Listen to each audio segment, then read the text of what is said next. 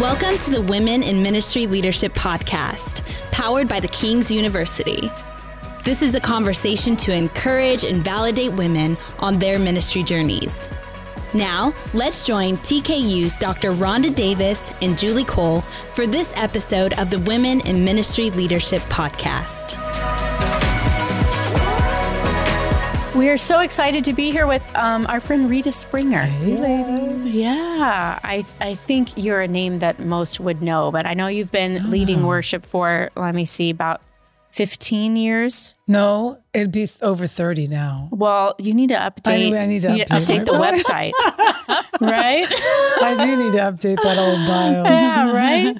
We've been singing so many of the songs that you've written for years, Yes. and they have blessed us. And I love watching your heart for the next generation of worship leaders. Yeah. And the way you've invested in ministry. And we're just happy that you're having a conversation with us Yeah, today. I love being here. Yes. Yeah. You know, when someone looks at you today, they think, oh, to be a worship leader on the platform. And I would love to hear, was that a goal you had from the beginning, or what were the key events that kind of got you to this place? Maybe key life turning points that you'd look at? No, it wasn't my goal. I was much more self-consumed and self-obsessed when I was young. I think mainly because I grew up in such poverty that dreaming was the escape. So dreaming of anything in the church at that point, so many years ago, nobody wanted to be a worship leader at the church. They were unpaid positions. Yeah, that wasn't the thing. You kind of did that if you went to college to be a music minister or something like that. I think that's what they called him. And the guy that led our Baptist church worship wasn't anything I aspired to. It's not, he's a great guy, but it was like he was a choir leader. We were the choir as the congregation, he was the choir leader. So there wasn't any intimacy involved. There wasn't any what it is today is completely a different thing.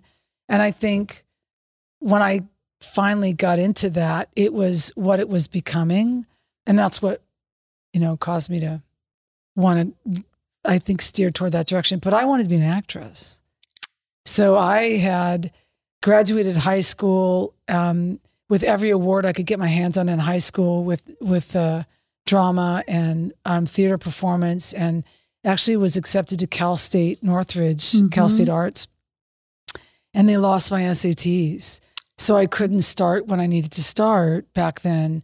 And then I took almost like a gap year, and then my mother got really sick and I ended up taking care of her. So it basically vetoed and detoured my acting career. What was your favorite role you ever played? As an actress? Yeah. I think my favorite play that I was ever in was a Pauls and Dill play called The Effects of Gamma Rays on Man in the Moon Marigolds. It was great. I played the lead role. I think her name was Beatrice. She smoked incessantly.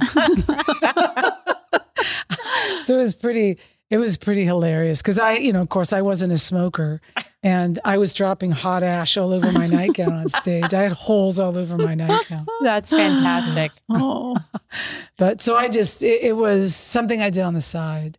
So where did the passion for worship take? I started taking piano lessons because my older sister, she's just 14 months older than I am, she started taking piano lessons, and my sister Roxanne she's like my image of perfection. She weighed the exact weight she needed to weigh. She was beautiful. She had long blonde hair. She was perfect for me as a kid. Like looking at her, she was like Marsha Brady. And when she took piano lessons, I was like, no, there's no way she's going to beat me at that. And so I'm like, if I just take piano lessons, I'll one-up her. Poor thing. She would never compete with me in any way, shape, or form. But I secretly took piano lessons just because I was like trying to one-up her. And my grandmother paid for those lessons. And I think it was during those lessons that musical thing started to happen, not with really music theory, because I kind of hated music theory, but the freedom to find a melody on your own on the keyboard. And when I would find those melodies, I'd go home and practice and run hand up and down. And I remember being, I think either 10 or 11, and I hit some chord and I just started weeping. Wow. And we had, I had lost my father at 9 to cancer in the house. And I just started feeling, I think, when I started playing the piano. And so it was kind of the way I leaned against the shoulder of the Lord. That's why I think the Lord taught me how to lean and to be heard by playing the piano. And I had a dream, which I'm not a big dreamer, like an actual dreamer, but I had a dream that the piano had kind of morphed like Jell-O in this dream and turned into the shoulder of God. And I was leaning against it, tapping on his shoulder. So whenever I played as a young person, I was like, I can find God if I play. So eventually that desire and passion for the Lord, I started hearing the Lord's voice, and I remember him very specifically saying, stop acting. I said, you act because you hate who you are and you love being somebody else for a couple hours. But when you play, I get everything and I want you to play. So basically I was acting because I was covering up. Yeah. And when I played, all the reality kind of was there. So that's just kind of was the switch. I mean, now I'm like, I auditioned for a movie last year just because of a joke. And I was like, what if like in the latter part of my life, I'm like... resurrecting you. Oh my gosh. I'm an Academy Award winning actress and nobody knows it yet. Oh, that's great. Well, the songs that you write just touch such a deep place. And I feel like whenever I'm listening to you sing, it's like, oh my goodness, she is singing exactly the way I'm feeling. Or she is putting into words what what my soul just wants to say to God. Yeah. You know? So what is that process like for you when you're writing? I mean, I think for all writers that I think do what we do, especially when you're writing for people's engagement into the presence of the Lord, because that's what worship is. Worship is you're writing about the worthship of God. You're singing about the worth of God. And I'm a 4 on the Enneagram. People think I'm an 8 because I have some strengths, but I'm really a 4. So there's that emotional kind of creative side to me that is very touchy-feely.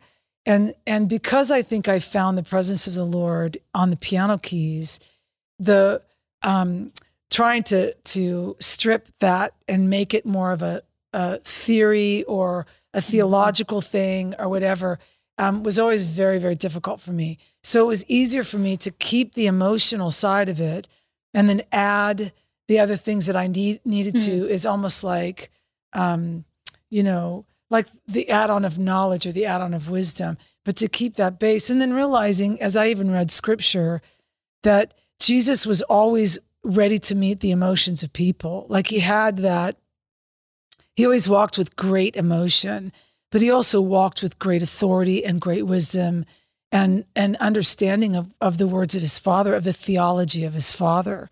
And so I realized that is really the full meal deal of what we're doing is, I mean, you could categorize that in any level of ministry you have, but for me, I didn't want it to be about one thing or the other. I wanted it to look like a cohesive, involvement of all things, so that at any moment, as I was leading or as I was writing, I could bring myself to an understanding of it, find out if there's theology in it, put the emotion in it, and then be able to tell a story, that would have longevity to it, I think. And so I think like that as a writer. I'm not the kind of writer and there are writers like this that are more head. I'm more heart. And, I'm in writing rooms all the time with the heads. And it's great because you got the head there, and the head is usually the producer, right? That's like doing the production. And then you've got those of us that are like ready to write the poetry or write and it's just kind of knowing which lane you're in. But for me, I don't veer off those techniques too often. So. As you're talking about your life, I think about how a young girl sitting at the piano, leaning into God, finding him, you were doing that at a time when there wasn't really a model for that. You kind of helped to develop what we see today, just through your experience of God and finding him in that intimate place. How has that journey been for you when there wasn't always somebody to look to that Yeah. as a role model? Mm-hmm. I almost think that the best role models are the ones that pioneer it, because you're not using a format. You don't have somebody ahead of you where you're calculating, did you do this right? Did you, and I had no idea what I was doing. And honestly, if the Lord had stepped in to my youth and been like, here's a memo, this is how it's going to go down, you're going to build the foundations to other people's houses. And you won't get to live in them, but you'll build their foundations. I would have been like, I ain't building somebody else's house. Wow. Right. I just didn't have the maturity level to understand that was what the Lord was doing. But there is something about the humility that it took to do it that I fell into without overthinking it, because there was no role model. There was Darlene Check did such a beautiful job in walking out publicly, almost like the first female worship leader that was kind of widely known outside of the Kelly Willards she was worldwide, where Kelly was more kind of a Nashville. You had, we all know the Amy Grants and the Michelle Pillars, from my era anyway, and those were the CCMers, we called them, the contemporary Christian music. But worship really even wasn't outside of when Darlene popped up. And Darlene didn't know what she was doing. If you hear her story, she's like, she fell into it. The whole Shout to the Lord thing was supposed to be sung by a man that night. And he got sick or something happened, and they were like, Darlene's going to have to sing it. Wow. She wrote it. Wow. So I think that it's just God will move the pieces that he wants to move. And so I didn't realize what I was doing. And now I'm like, oh my gosh, what a insane gift to be given. And not everybody can do it. So that's why there aren't so many roles that people want to fill. The role that I've done, people aren't lining up, right? To fill that role, because there's no glory in it. It's hard labor, it's hard work, and you got to clean up a lot of messes. And because part of that pioneering is showing people, hey, this is the way you walk in it. And this is what you don't give away. And this is what you sacrifice. And this is all of your surrender. And that role has changed so much over the years that the stage has become this lit up highlight, superstar complex. And I look at it now and I'm like, oh my gosh, there was none of that when I started. We didn't have to fight what these kids are fighting now. We didn't have to fight the fame and the glory. It was always all about him, And honestly, when I started leading worship in the Vineyard movement, and women were background singers, they were asked to sing off the stage. So the women actually had to be with their microphones over to the side. Wow. So the whole role of pioneering wasn't something I've volunteered for, but I'm so grateful that God saw me worthy and fit to have that role, because it saved my life. Yeah. Wow. Yeah. Well, what's some of that? You said what's some of that sacrifice that you see as necessary? Well, I think, if it's a topical sacrifice, obviously, my peers, some of my peers, and some of these kids that I've raised up and mentored, they've got 2 or 3 vacation homes because of the amount of royalties that they get. When I started, there wasn't a royalty game. We weren't doing it when there was reward involved. We were doing it because he was the reward. He was getting a hold of his presence. Literally, I remember in the Vineyard, during worship, people would just randomly get healed of cancer. Like tumors would just disappear off of people that you could see from their outer skin. And they would just come back the next week and be like, during worship, my tumor just disappeared. During these songs that we were writing that were just 4 chords, simple, no big deal, because we were just hungry for the presence of the Lord. And so that's a huge thing now, because a lot of writers write for the sake of the check. And I remember specifically the Lord, I've said this so often, but when the Lord came to me and he said, hey, do you want a royalty check or do you want to raise the dead? Whoa. And I asked if we could do both. This is stupid. I was right? like, do I need to choose? Yeah, can we do both? Is this because it's been my living, but my living has really been event driven. It's never been royalty based. And even when I started getting royalties, actually from the album that was released at Gateway Church, and Defender went quite big, I started seeing these royalty checks that I was like, I've never seen a royalty check like this. And then COVID hit and I had to actually sell my catalog to survive. Wow. So it was almost as if the Lord, was like, don't get too used to that, But that's a huge cost, in the realm of just, making a living for yourself. But then there's the physical cost. I have degeneration in my back, but because of the posture of sitting at the piano and the playing of the piano and then sitting on planes all the time, it started to deteriorate and destroy my spine. So I remember sitting in a neurologist's office after he was looking at my MRI, and he said, what do you do for a living? And I said, I'm a singer. I sit at the piano and I'm at events and I lead worship. And he turned and he looked at me and he said, your career's destroying your spine. Wow. And I just kind of looked at him and he said, can you get out of this career where you're not sitting all the time and you're not playing or you're not kind of hunched over? And I said, you know what I'm saying? It's like, what am I going to do? Just say, and he said, well, you'll probably end up in a wheelchair. And I walked in there and I thought the cost of worship, it's like, when you think about cost, we always hear about the woman that brings the, everything and pours it out on the feet of Christ in the New Testament.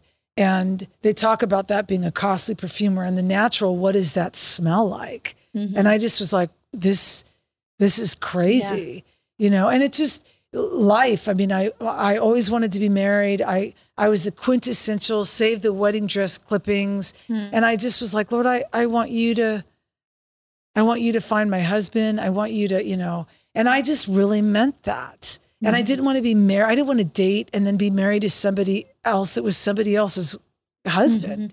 I just wanted something authentic and pure and really believed that God could do it.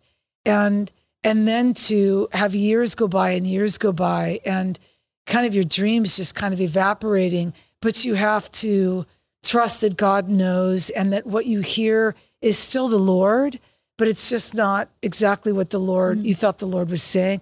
There's a massive cost to that. There's a cost to, and I think it's the cost of obedience, because even in our obedience, we hear in part, we see in part. And I always call worship a progressive state. So it's like you're walking towards something, you're walking toward, you're walking toward the throne room and you get closer and you get closer and you get closer. But according to scripture, there's levels of depth when you get there. So there's a cost in each level. And the closer that you get to holiness, the more it's going to cost you on the other side. So I didn't know it would end up costing me my spine. I didn't know it would cost me my ability to have children. I didn't know it would cost me, almost my voice. So it's there's a massive cost involved to it that people just don't realize. And honestly, if you're not willing to pay the cost, you can live on the surface of it and probably make millions. You know what I'm saying? Yeah. But to be fully committed to the Lord, I'm the kind of person that if the Lord says, go left, I go left. If he says, go right, I'll go right. And I don't ever want to get face to face with him and have him say, there was a season in your life when you really bummed me out. You know what I'm saying? I want him to be like, well done. You did it well. And if that's what scripture says we're living for, then why are we living for the things here? Why aren't we living for just the joy of what that would bring us? As hard and as costly as it is, I think here.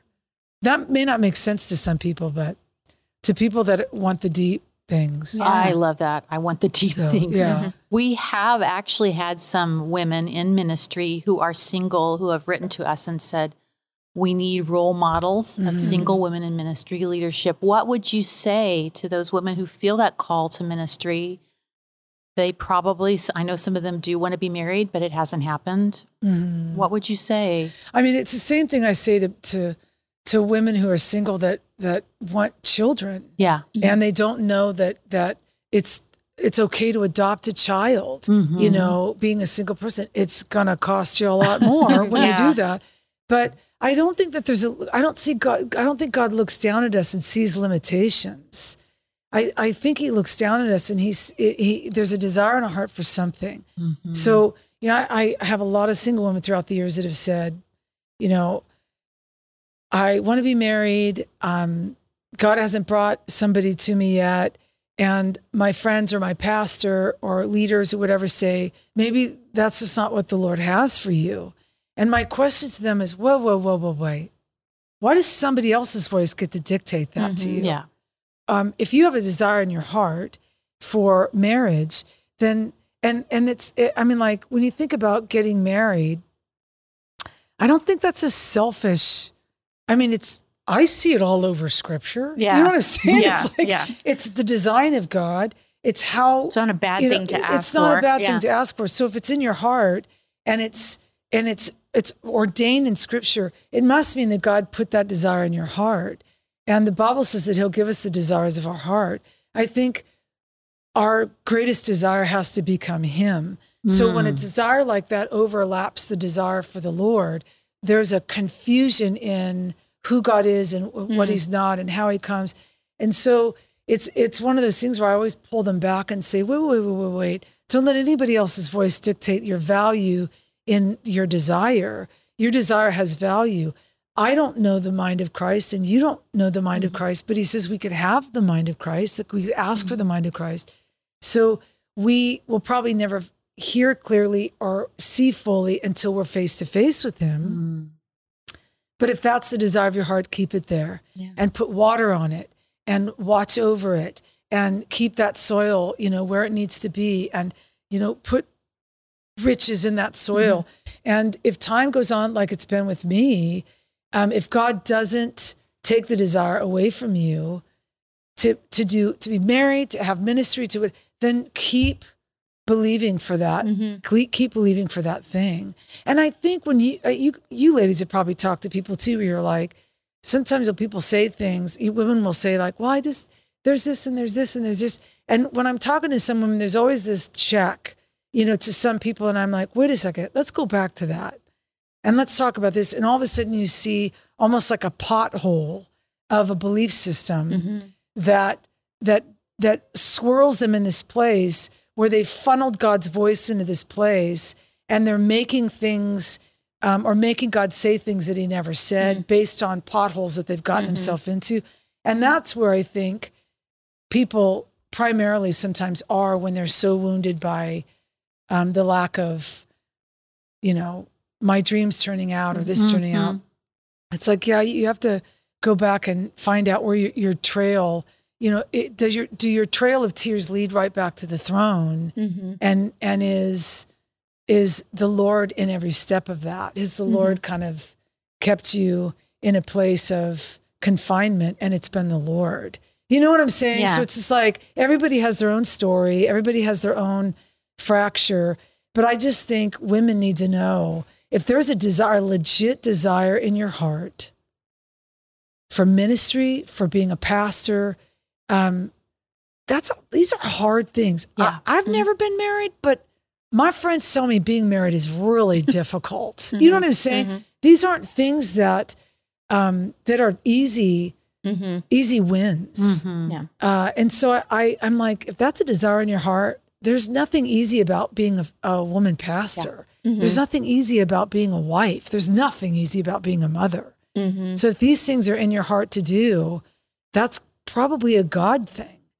And to keep it open-handed. Yeah. I love that, keeping that desire underneath the desire for God, but still holding that before him and having the faith to do that.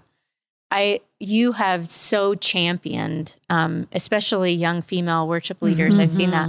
And you're talking about some of those challenges that they face. And you write from such a deep well and clearly have done the hard thing of pressing in, like you were saying, into holiness. So what are some of the spiritual practices that you practice or that you encourage young worship leaders to practice, that are learning leaders or that are facing these challenges in the industry? What keeps you real? I think for me, the practice of relationship with God is, again, it's that progressive state. Ephesians talks about the love of God being so high, so wide, so deep, so long. And then it says that if our humanity tried to search for the depths or the widths or the heights of it, it would be insufficient. We wouldn't be able to find it. So that could tell you that, I guess the love of God is just so good.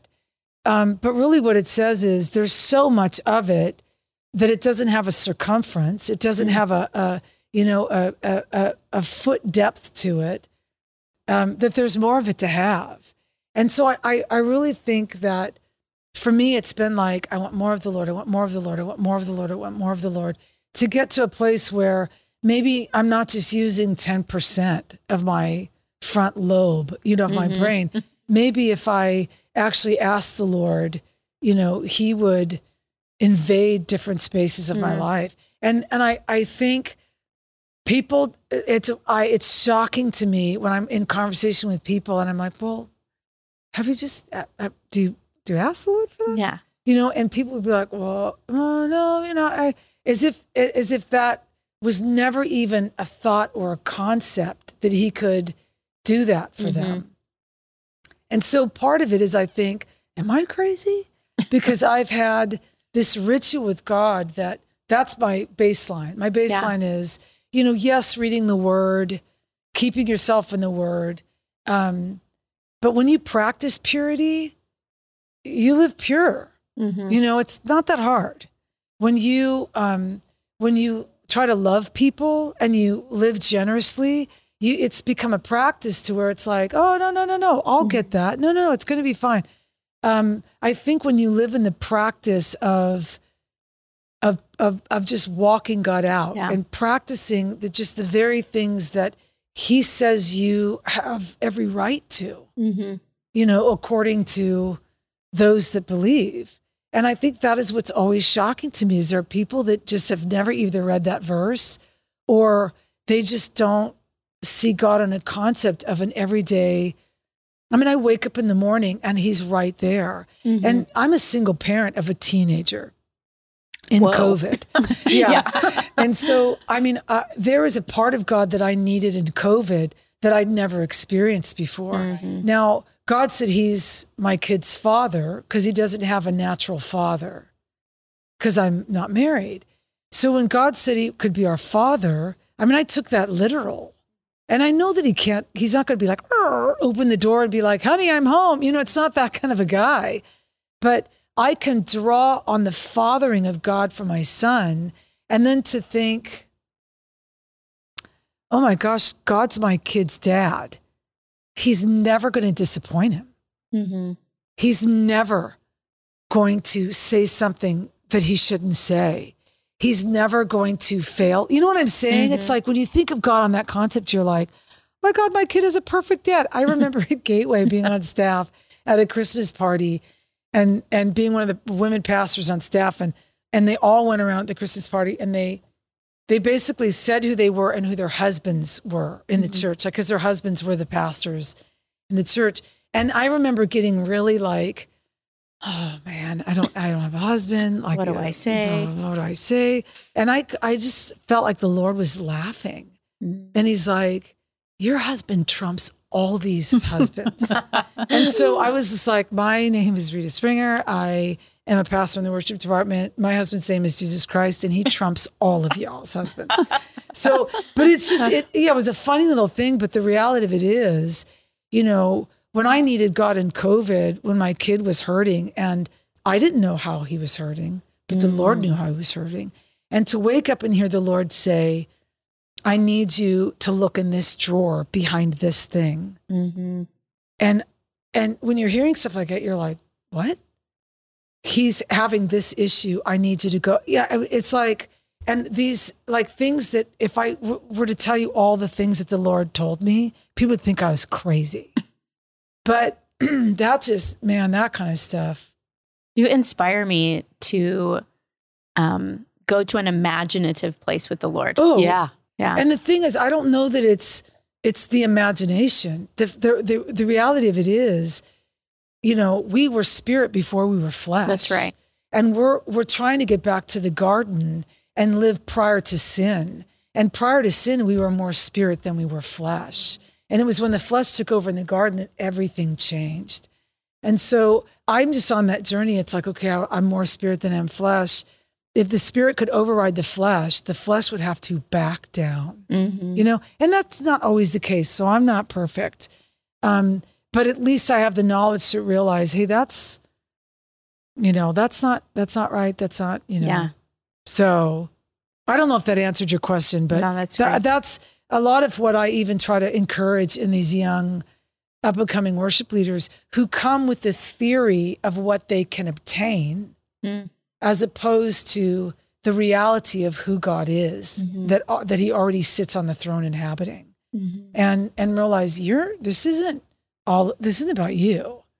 You may have a sweet voice and you may be able to, bring people into the presence of God with your worship, but you detour 2 inches over to this and you'll lose this, this, and this. And you want to keep the trajectory of your life in a focus of heading in a straight line. I think not I understand swerving. your message of surrender. Yeah. So much more. Full blown. Even. Yeah. Yeah. And it is not easy. Surrendering is it's the hardest thing to do. Easiest thing to do is raise your hands. Hardest thing to do is raise your heart. Mm-hmm. And that's why it's a daily submission. It's a daily submission to the Lord. Mm-hmm. I mean, even this season that I'm in, honestly, it's one of the most provoking seasons because, all of us usually have one roundabout in our lives where we're just like, when we get caught in the roundabout, we get caught in the roundabout, we get caught in the roundabout. And sometimes we can beat our heads against a wall being like, what is it about this roundabout? What is it about this roundabout? And I'm convinced that I think those roundabouts in our life are things that we actually have great knowledge in and how to get rid of.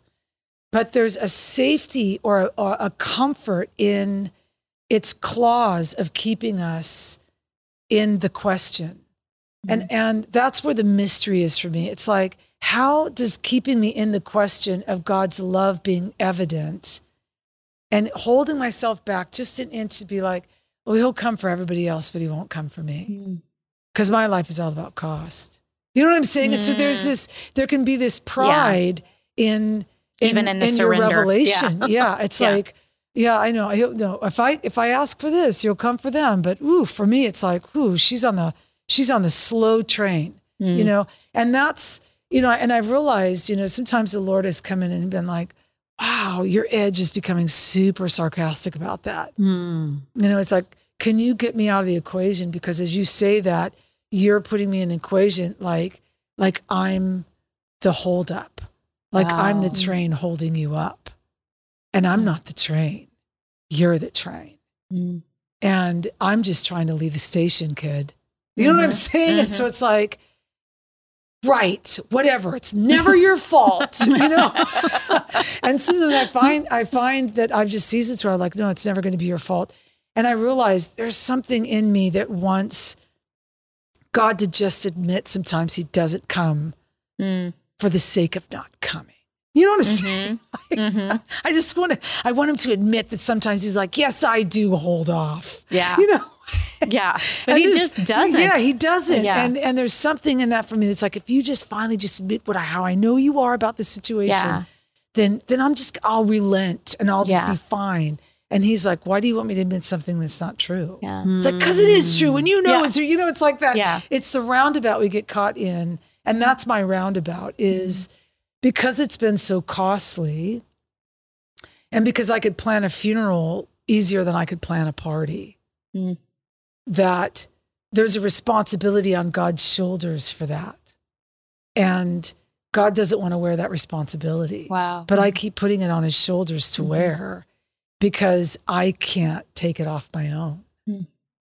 And I think that's it, like of late in my makeup, it's like and I think COVID really brought out our roundabouts. Yeah. In a sure very, brought out the church's roundabout in a very sure. profound way. And a lot of us are still circling that roundabout of things that were able to be mocked or hidden because the goodness of the Lord was there. But when everything shrunk down and we had our quiet to settle in, we had the roundabout to circle in. And honestly, for me, it's like, that's been my one thing of, because I'm single and because, I'm on my own. And as much as it is an offering to the Lord, there is something that my flesh will want to keep in the midst of that agony that my flesh doesn't want to admit that it brings me comfort. Yeah. My spirits will like, drop it, before you get up here, drop it. It's like, no, I want him to see me carry it. Look at my burden. Yeah, look at my burden. Look how hard this is. Yeah. And it's never going to be something that God's going to be at fault for. And I think single women need to hear that. Yes. Yeah. Yeah. Because we can say, we just don't understand. Like, we've prayed and we've done this and we've done this. It's like the prodigal that we've prayed for that isn't coming home. And it's like something in us must be wrong. And that's why the prodigal's not coming home. And I, it's just, even if there's those out there that it's like, there's something must be wrong in me that's the reason why this isn't happening. And granted, there could be a lot wrong in all of us. Yeah. That's one of the main reasons why the Lord's like, yikes, if I gave it to you now, you wouldn't know what to do with it. And then you'd lose it along the way. Absolutely. But I think for some of us, it's the recycled verbiage from hell that keeps telling us we don't deserve what God wants to give us. And COVID brought out all the bad garbage that hell has been recycling and almost brought it to us like it was new. Yeah. And I just, the church has got to start shaking it. And as individuals, we've got to start living back in promise and not in almost like survival mode. I think we're still in survival mode. In a lot of ways, I think so. Yeah. Or expecting things to go exactly back to the way they were. Yeah. Yeah. And we're mad because they're not. Yeah. And it's like, I don't think they're going back. Yeah, I don't either. And, I mean, even in COVID, when you're at church after church after church, you get asked all the time, what do you think about this? And what do you think about that? And what I loved about what I chose to do in COVID is I chose not to stand on a side. I chose to ask the Lord. And my asking the Lord and whatever the Lord told me is what I did.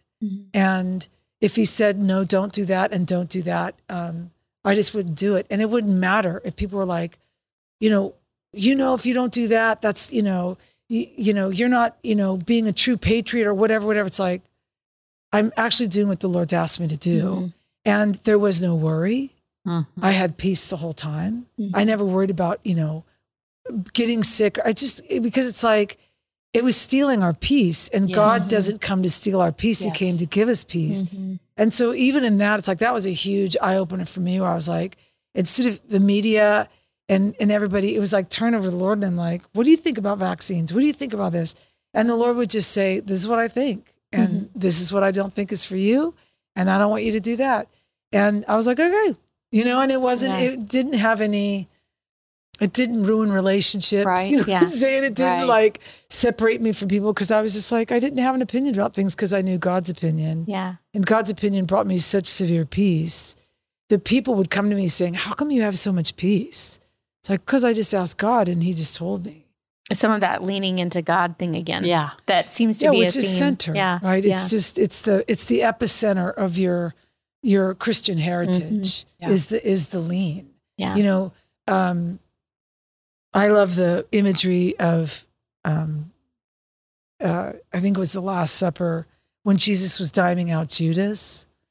And I think it says in one of the Gospels that John was leaning up against Christ. And it was Peter, I think, that said, ask him who he means. And, Peter's thing is because John was right there, right under his lips, and he was the closest and the one being willing to be the closest. And that's the kingdom for you, right? There'll be those of us that call ourselves the beloved of the Lord, and we won't be understood by other people. Yeah. But we're willing to be close to the Lord. Yeah. Yeah. And the beauty of the Lord is he's like, hey, look, I love the beloveds, but I love the Peters and I love the Pauls. I love, so anyway. Well, you have been such a model for me and for other women who find themselves called by God and are saying yes. So I just thank you for championing them and for leading the way and calling us to press into holiness. Yeah. For paying the price. Yeah, for paying the price. So we thank you for you're so talking welcome. with us today. Yeah, it's so good to be with you guys. Yeah. And thanks for listening. If you like what you heard, we'd love you to click subscribe, and we'll talk to you next time. Thank you for listening to the Women in Ministry Leadership Podcast, powered by the King's University, a school committed to encouraging and validating women on their ministry journeys. To learn more, visit tku.edu.